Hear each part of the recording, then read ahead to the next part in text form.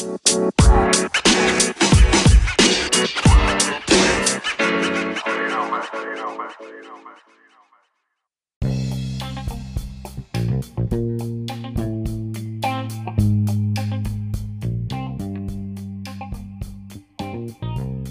everybody, and welcome to the 21st episode of Tales from the Doghouse, Separation Anxiety Explained. You're listening to me, Sarah, who's in the UK, and with me is...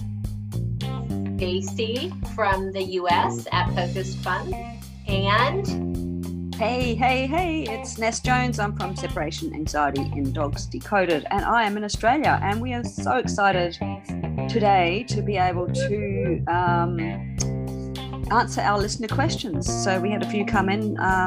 We are doing this because it is our 21st episode, so we wanted to let you celebrate with us. Sing happy birthday. Off you go. Sarah is a beautiful singer. Go for it, Sarah. I think we should sing it together, though. No? I'm not a good singer. No, me neither. I'm good at a fair number of things, but singing is not one of them. Not even a little bit. Does that mean I'm doing it on my own? Yeah. Mm-hmm. All right then. Happy birthday to you. Happy Woo! birthday to you. Happy birthday, dear Tales from the Doghouse. Happy birthday, 21st birthday to us. Yay! Hurrah! I do it on my own. Yay! Go. Very nice, Sarah. That was Yes, lovely. very lovely, yes. What a great way to start a 5:30 a.m. morning. Yeah. Very uplifting. You should be glad I'm not there. All right, our first question is from Jan, and she says, in desperate need to figure out how to leave my home without my dog chewing our windows or door trim, which is a great question. And a lot of trainers, Jen, would probably say to you that you need to crate your dog, but we won't be those trainers, will we, girls? No, we won't. What will we be saying? Stop the fear and just stop the destruction. That's what we're going to say. Right? Okay, right. But to stop the destruction, we need to stop the fear. So obviously you're going to be scared about leaving your dog out in the house when you're not there if your dog isn't crated. So that's where the training comes in. And what's the most important thing, ladies, that we need Camera! Yes, get eyes on your dog. Live stream though. Yes, live stream your dog. So when you start the training, you can do it. You'll be watching your dog the entire time. So your dog won't be going over threshold. And if you're not sure what threshold means, go and check out our episode on thresholds, which was a few weeks ago now.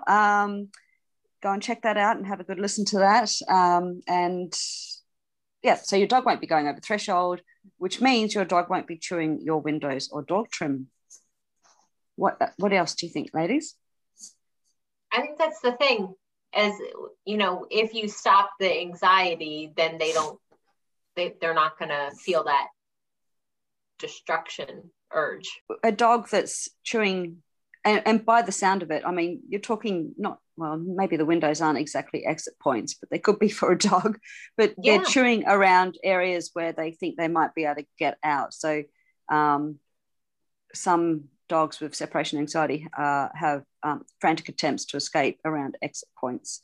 And basically your dog is doing that because they're in a panic, which you already know. But so the whole idea is to keep your dog not going into a panic, keep eyes on them with the camera, and start the training in such small increments of duration of your absences that they don't notice and they never get into a panic.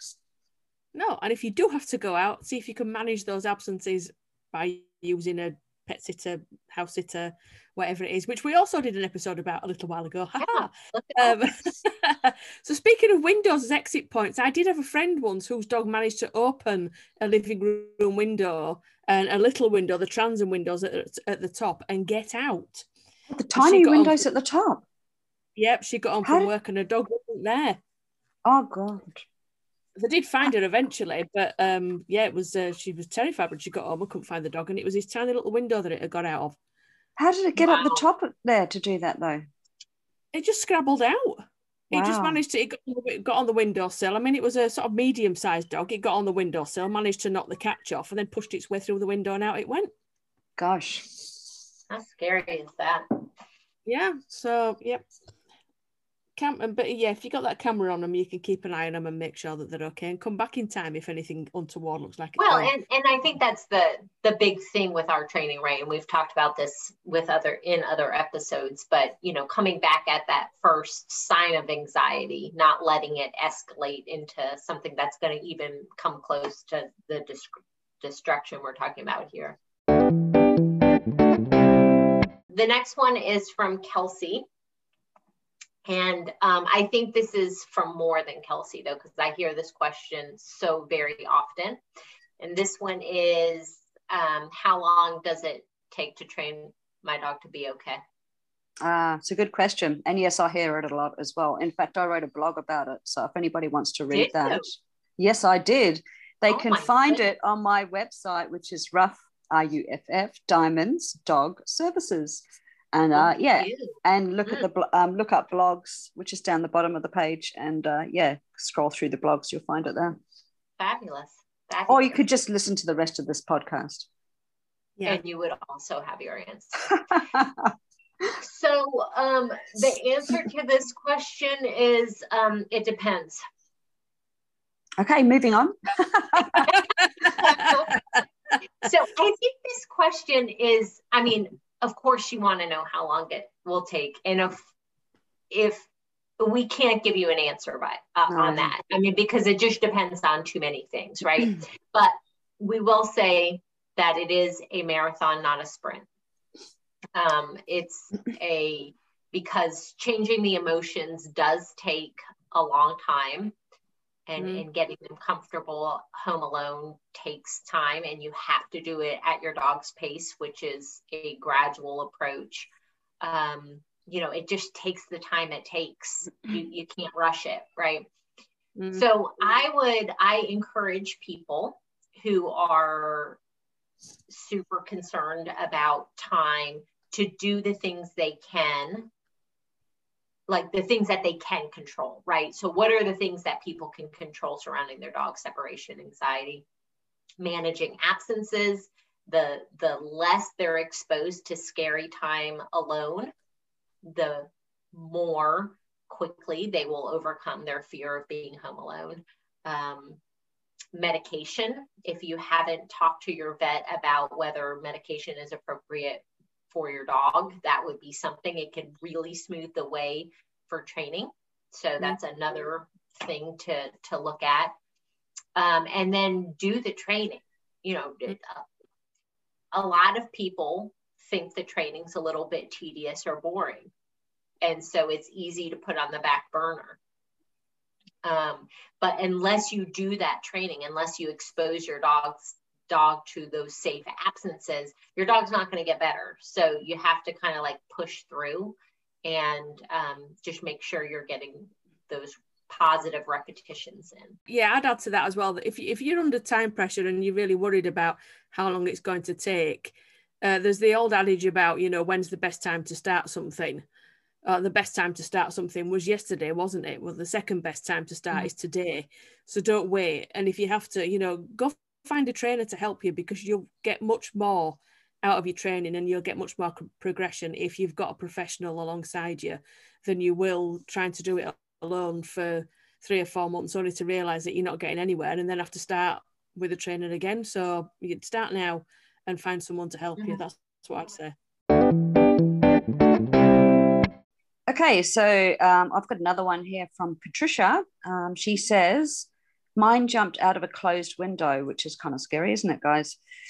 But not unusual, to be fair. He tore up every kennel so far, scratched and chewed a hole in a bedroom door, is on high doses of meds daily and situational, and still howls, paces and stands in windows, even though they're covered in plastic now. Gosh.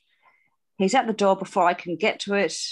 If I'm not in PJs, he's on that door as soon as I stand up. I guess she just wants to know the best way forward.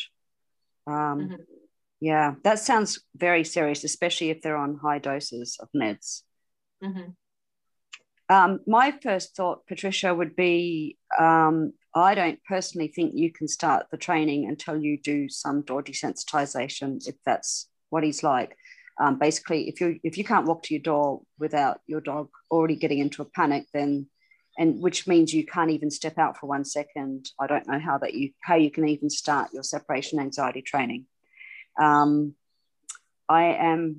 I did recently do a workshop on door desensitization. I am putting a course together on it, and I will probably be doing monthly or quarterly courses thereafter so you can work with me one-on-one and in real time. So that might actually be helpful to you. But I'll let you know when that is next.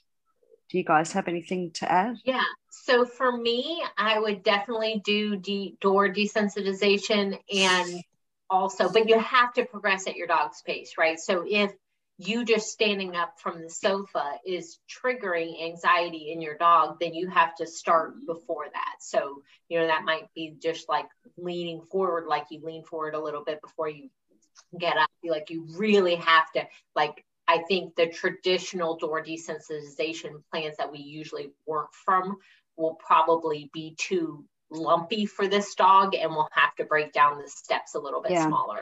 Secondly, make sure you're managing absences and not leaving your dog to panic. And thirdly, meds review. Yes, indeed. Yeah, so people like yourself, Patricia, I would certainly be keeping a daily diary of what your dog is like, and throughout the day. So not just in terms of you leaving or training, but in terms of its reaction to everything in its life, daily circumstances and experiences, and provide that to your vet. So he or she's got a really comprehensive idea of how your dog's coping on the meds and how well they're working, and hopefully keep an open dialogue with them. And a good vet will appreciate the fact that you've done this. So I think that's really important. So they have a really good overview of what's going on, and they can tweak your dosages or perhaps the type of med. I've got one that's there's actually two questions. It's the same question basically. I've got two people who are asking what do we do how do we start with an older puppy? But by older puppies, we've got 10 months and 7 months. And the questions are about when we leave them, sometimes they bark and sometimes they don't, but not for very long. They've been trying to work on putting them behind gates, and sometimes they're okay and sometimes they're not. And generally, both of them are improving when the people are in the room, but it's hard to replicate leaving during the pandemic. And I think what I'd say is it doesn't make any difference the age of the dog, unless you've got a dog that's an absolute senior, as in, over the age of probably 8 and 9 and maybe going into canine cognitive dysfunction, in which case that's a whole different ball game to separation anxiety. For dogs in general of any age, I think the training's the same, isn't it? We start with keeping the departures nice and small and making sure that the dogs don't go over threshold. But there's also the side of puppies where sometimes they gradually get better with you leaving rooms, going in the bathroom, going to the toilet, all that kind of thing, that when they're teeny tiny puppies, they can find extremely distressing. But as you do the same thing every day, you get in the shower every single day, and you brush your teeth every single day, and you go to the toilet every single day, they do eventually get used to that and stop worrying when you leave rooms. I don't think replicating leaving them in a pandemic. You can still go outside in a pandemic, you just can't meet anybody. So this is where you start looking like a weird neighbour and end up lurking around your property, around corners and outside doorways, with the neighbours watching you, wondering what on earth you're doing while you stood there looking at your phone with a timer. But yeah, you can definitely still leave the house, certainly for the short enough durations to start with, even if you have to get family members to hide upstairs or go and hide in the car or sit in the garage. You can still definitely do departures. in this pandemic situation, and now we're being set free a bit more, even more so. That I would just really caution people of moving too quickly with puppies as far as following goes, because it's natural for puppies to follow, and puppies become more independent when they feel safe and confident. So pushing too hard and saying my puppy is X months old, so they should be able to handle this now, and pushing the puppy into like having a fearful experience isn't going to get you where you think it's going to get you. So I would just really caution people to go at their puppy's pace. Yeah, and puppies following you around the house doesn't mean they've got separation anxiety, does it? It's just what puppies do. Mm-hmm. And dogs, some dogs, even dogs that don't have separation anxiety can be big followers. So Tian, I think that's how you pronounce it. Hello. Sorry, that's what she says. I'm going to say hello too. Hello. I have two questions. I'm wondering about leaving cues and how to go about starting that part of the training. Secondly, we had a backward step last night. I think the problem is we didn't settle him down properly, and he was a bit riled up and didn't notice our small periods of leaving him, which was 3 by 30 to 40 seconds. Before we commenced leaving him properly, we noticed on the camera after about 2 or 3 minutes, he was anxious and we came back straight away. Any advice on how to come back from this hiccup? Which one do you want to answer first? Let's do the pre-departure cues first, because I also had Barb also ask that question about me. It's like, how do you add pre-departure cues back in? So let's start with that one, and then we'll go to the second one. First of all, just to reiterate, did we do a show on pre-departure cues? Does anybody remember? Yes. Okay. We did. Okay. Well then, listen to that show. No, we definitely did. Yeah, we did one on it. Yep.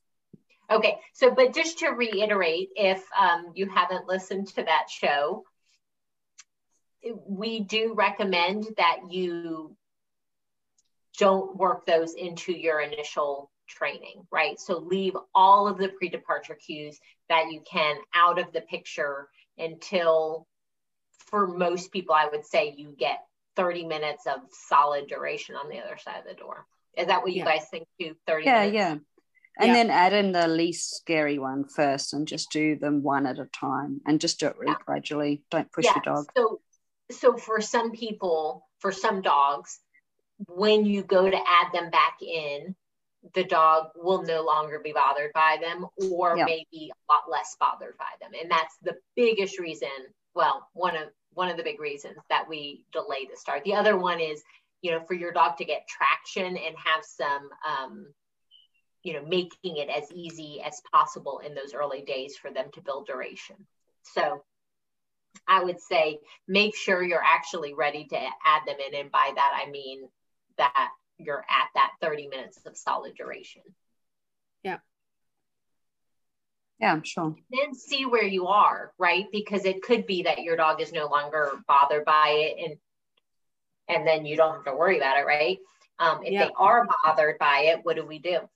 We take the time backwards. So if your dog is on 30 minutes, I would drop it right back and just start building it up again with each departure cue that I added. Starting with, like I said, the least scary one. So hopefully by the time you're up, during the time that you're taking to get to that 30 minutes in your training, you are observing your dog and you're identifying which are the pre-departure cues that are avoidable, which ones aren't, and which ones are the most scary to your dog. So which one triggers your dog the most, and then just do it gradually and start with the least scary one. You can also change the way you depart so that some of the pre-departure cues may never need to come back, or they come back in a way that looks differently. And so then it's just not scary. You don't have to address it, right? And so that's something that I recommend for a dog that has kind of a lot of pre-departure cues. Like, can we change the picture a little bit so that we don't need to tackle quite as much? It kind of just streamlines it for the people and the dog. So that's a good way. What do you all think of when, I know that a lot of some of the internet advice says to like just pick up your jacket and carry it around the house when you're not leaving.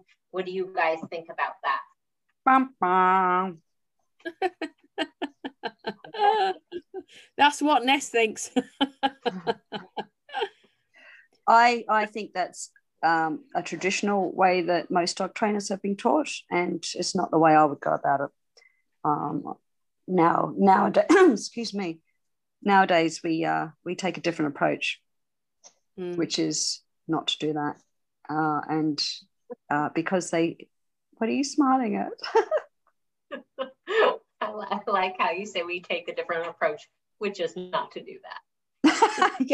yeah. I just thought Sarah might like to chime in, but no, because we can sensitize our dogs to those things and make it even harder for them to cope, because you're doing all the things that trigger them to go into a panic, and it can actually build anxiety instead of reduce it. Especially if you're not really trained in training, and you know, because we know that if we were to pick something up over and over again and it was to sensitize an animal, that we'd drop it back down to the step that they can cope with, which may be, I don't know, if it was a coat, just going to touch the coat, or even getting a foot away from the coat, you know, we'd go that far back. But most people, when they're told to do that, they just keep picking things up and keep doing it, and the dog gets more and more frantic. So yeah, definitely, take that out. It's much easier to take them out and put them back in later than it is to accidentally sensitize your dog and then end up with an even bigger problem. Yeah. Okay, so what about the rest of Tian's question? So coming back from a accidental over threshold experience, pretty much. Well, she says we noticed on the camera after about 2 to 3 minutes he was anxious, and we came straight back. Any advice on how to come back? So Tian, we did an episode on regression and variability in training, which you might actually find quite useful if you go back and listen to that one. I believe, so Tian's in my Facebook group, and I do believe she has got her dog up to 30 minutes home alone. So I'm assuming, if that is correct, that that 2 to 3 minutes is quite a big step backwards for her. Right. And so one of the things is this a one-off thing, right? So that's always something to look at. You don't know was it a bad day because of something else happened that day, or the dog just wasn't up for training that day. So I do think that you have to be, and this is where working with a trainer is helpful. They can help kind of guide you and navigate through stuff like this. But, you know, I wouldn't necessarily drop back to 2 to 3 minutes if they've been achieving 30 minutes regularly because of one exercise, right? So you would have to kind of just be really watchful during your next exercise and see what's happening. And hopefully by the time you're at a duration of 30 minutes, you're pretty experienced with reading your dog's body language and what it looks like as they start to become a little bit anxious, right? So what are those first signs of anxiety for your dog? That could be different for every dog. But whatever it is for your dog, come back then. And just, you know, you do always have to fall back to what your dog can do. So it's kind of looking at what the trend is. I think the warm-ups are a good gauge as well, aren't they? I think, does she not say, Ness, that it wasn't as settled as the dog wasn't as settled as it has been before when they were doing the warm-ups? Well, she says, yeah, but he wasn't settled before they even started any of the training. So that could be a big key, a big factor in it. Yeah. And it's difficult because, as you know, as human nature makes us want to, you know, we get it in our head that we're doing the training on a Monday, Tuesday and Thursday or whatever it is. And, you know, heaven forbid anything should get in the way. So it's about, you know, looking at that and thinking, right, is it actually in my dog's best interests to train today, or are they giving me signs that say this is not my day? Yeah, that's a good point, Sarah. Yeah, sorry. Yeah. That's such a good point, because I mean, you do get like, you know, because as we discussed last week, you know, the training does take time. So you set aside that time that you think, right, I have to train now because this is the time I've made to do it, because it is, you know, I've blocked out that period of time. And then, and then maybe your dog can't cope with it for whatever reason that particular day. Maybe they had a bad day at doggy daycare or something's unsettled them. And Tian, you've obviously realized your dog wasn't perhaps in the right state of mind when you started the training. So hopefully when you go back to it, you'll choose a different time. You know, your dog will be in a different mindset and you'll be able to progress. If in doubt, stop. You can't go wrong with if in doubt, stop. You can go wrong if you keep pushing it, but if in doubt, just stop, because you can always do it either later or the next day. Yes. I think that's really key, and I think that's so important.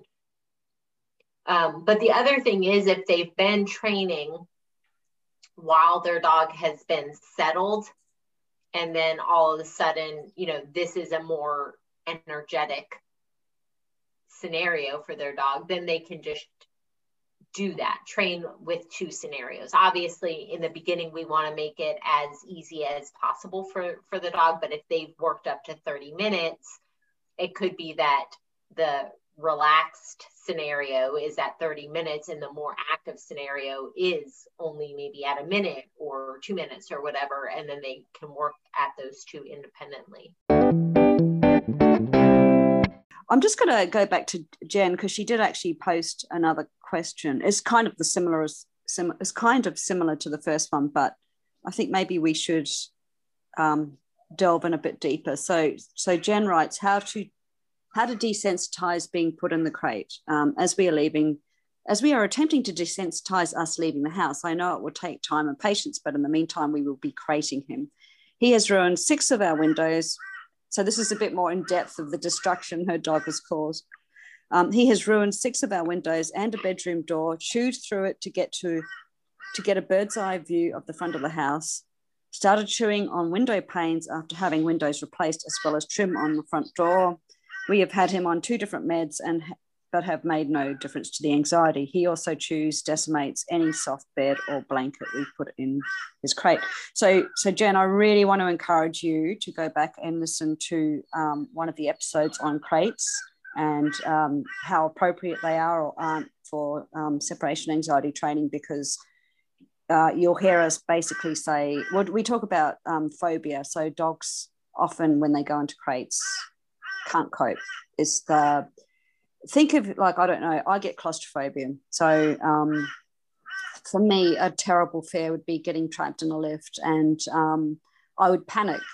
And often dogs are the same. So you put them in a crate and they literally panic and they try to escape, or, you know, he's obviously been chewing his soft blankets and all that sort of stuff. So crating him just might not be appropriate for your dog.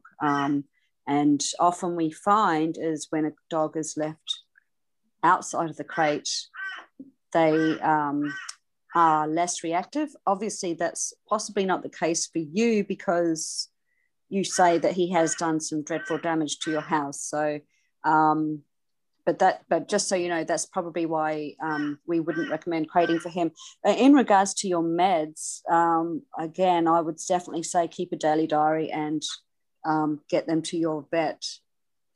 Get it to your vet so he can tweak it. I know you say he's been on 2 different meds, but perhaps they're either not the right dose, or perhaps you need to try different ones. And I know you probably don't want to hear that, but that could possibly be the answer. But I think if you can provide your vet with a comprehensive rundown of your dog's day and his reaction to things on the meds, that might be helpful. Ladies? Yeah, I would go back to really making sure you have strong management in place, right? Because it sounds like if this level of destruction is happening, the dog is obviously really panicking. And so I would make sure that you have coverage whenever you need to be gone. So that's your number one. If your dog doesn't feel safe, then none of the rest will take. So that's your first step, is making sure you have firm management in place. Regarding the crate, working with one of us, probably Ness, since it's in her group, she could work with you on a crate training plan for sure. But if your ultimate goal is to get out of the door and you have to manage absences anyways, it might be just a quicker approach to just go ahead and skip the crate, work on your dog feeling safe while home alone, and making sure you're managing absences. Yeah, and that's the hard part, Jen. We're not going to lie. I mean, managing absences. Again, we've done a few episodes talking about that. Doggy daycare, pet sitters, family and friends. Just finding someone to look after your dog while you're not there, because I mean, we know that life gets in the way and you have to go and do things. But that every time you leave your dog home alone and they're panicking like yours is, it just purely confirms their fears. So that's why we try to get people to suspend their absences, whatever that looks like, in terms of getting someone to your house or getting your dog out of your house to be with somebody while you do the training. And then once you've done the training, once you're going through the training, then you can start not having to do that as much, and then gradually hopefully phase it out. But at this point in time, it doesn't sound like that is an option for you. And although there's a cost as well that goes along with daycare and pet sitters and things, but the cost of replacing windows and furniture and things is generally not outweighed by the cost of daycare. So it's definitely something to look into if it's a cost issue, because it must be getting really expensive now. Well, and just the welfare issue for your dog and you. I mean, if you know your dog is home panicking and you're not sure what you're going to come home to, that's really stressful too. So it's not, it's all of those things. Okay, so I have one more question. Well, it's kind of more than one, but so I'll just read it out and we can take it from there.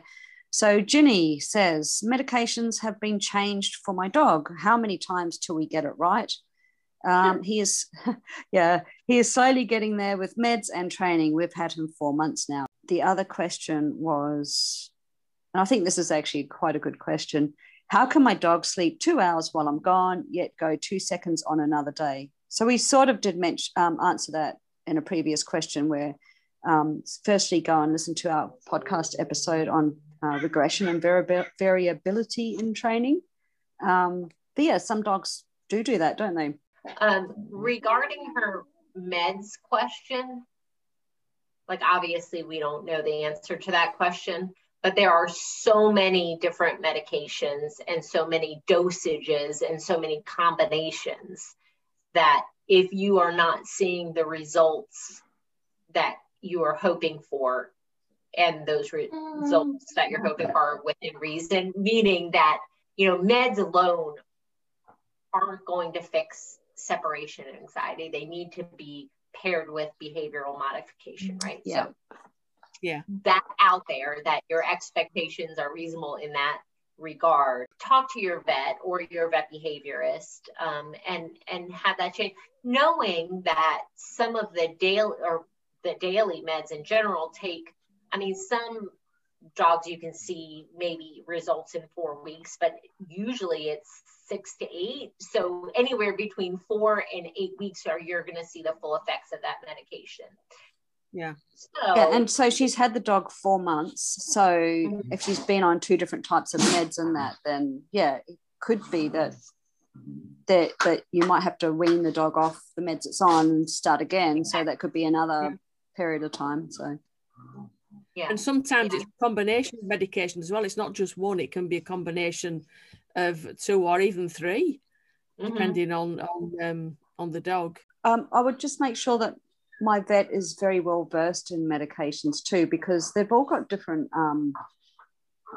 training or focuses for their medicine, and some of them are a lot more educated. I don't know, that's probably not the right word, but a lot more fluent. I use the word savvy. I like fluent actually in medications. Fluent's very nice. And so I would just ensure that my vet has a really comprehensive knowledge of medications and isn't just sort of shooting in the dark, for want of a better way of saying it.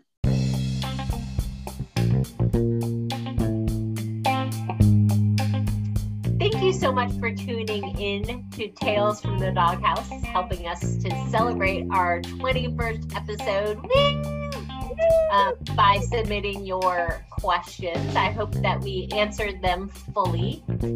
This is Stacy from Focused Fun. You can find me at Focused Fun Dogs on Facebook and Instagram, and focusedfun.net.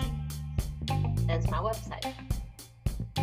And you've been listening to Sarah from the UK, who's at separationanxietysolutions.com, and you can find me on Facebook and Instagram or on my website, which is separationanxietysolutions.com. And I'm Ness Jones from Separation Anxiety in Dogs Decoded. You can find me on my Facebook page, or if you want more targeted advice, my Facebook group, which is of the same name.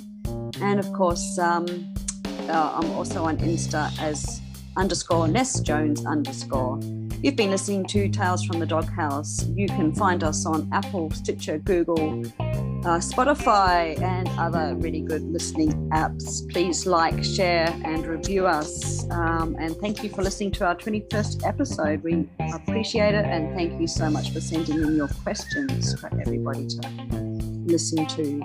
And we will be back next week. Take care.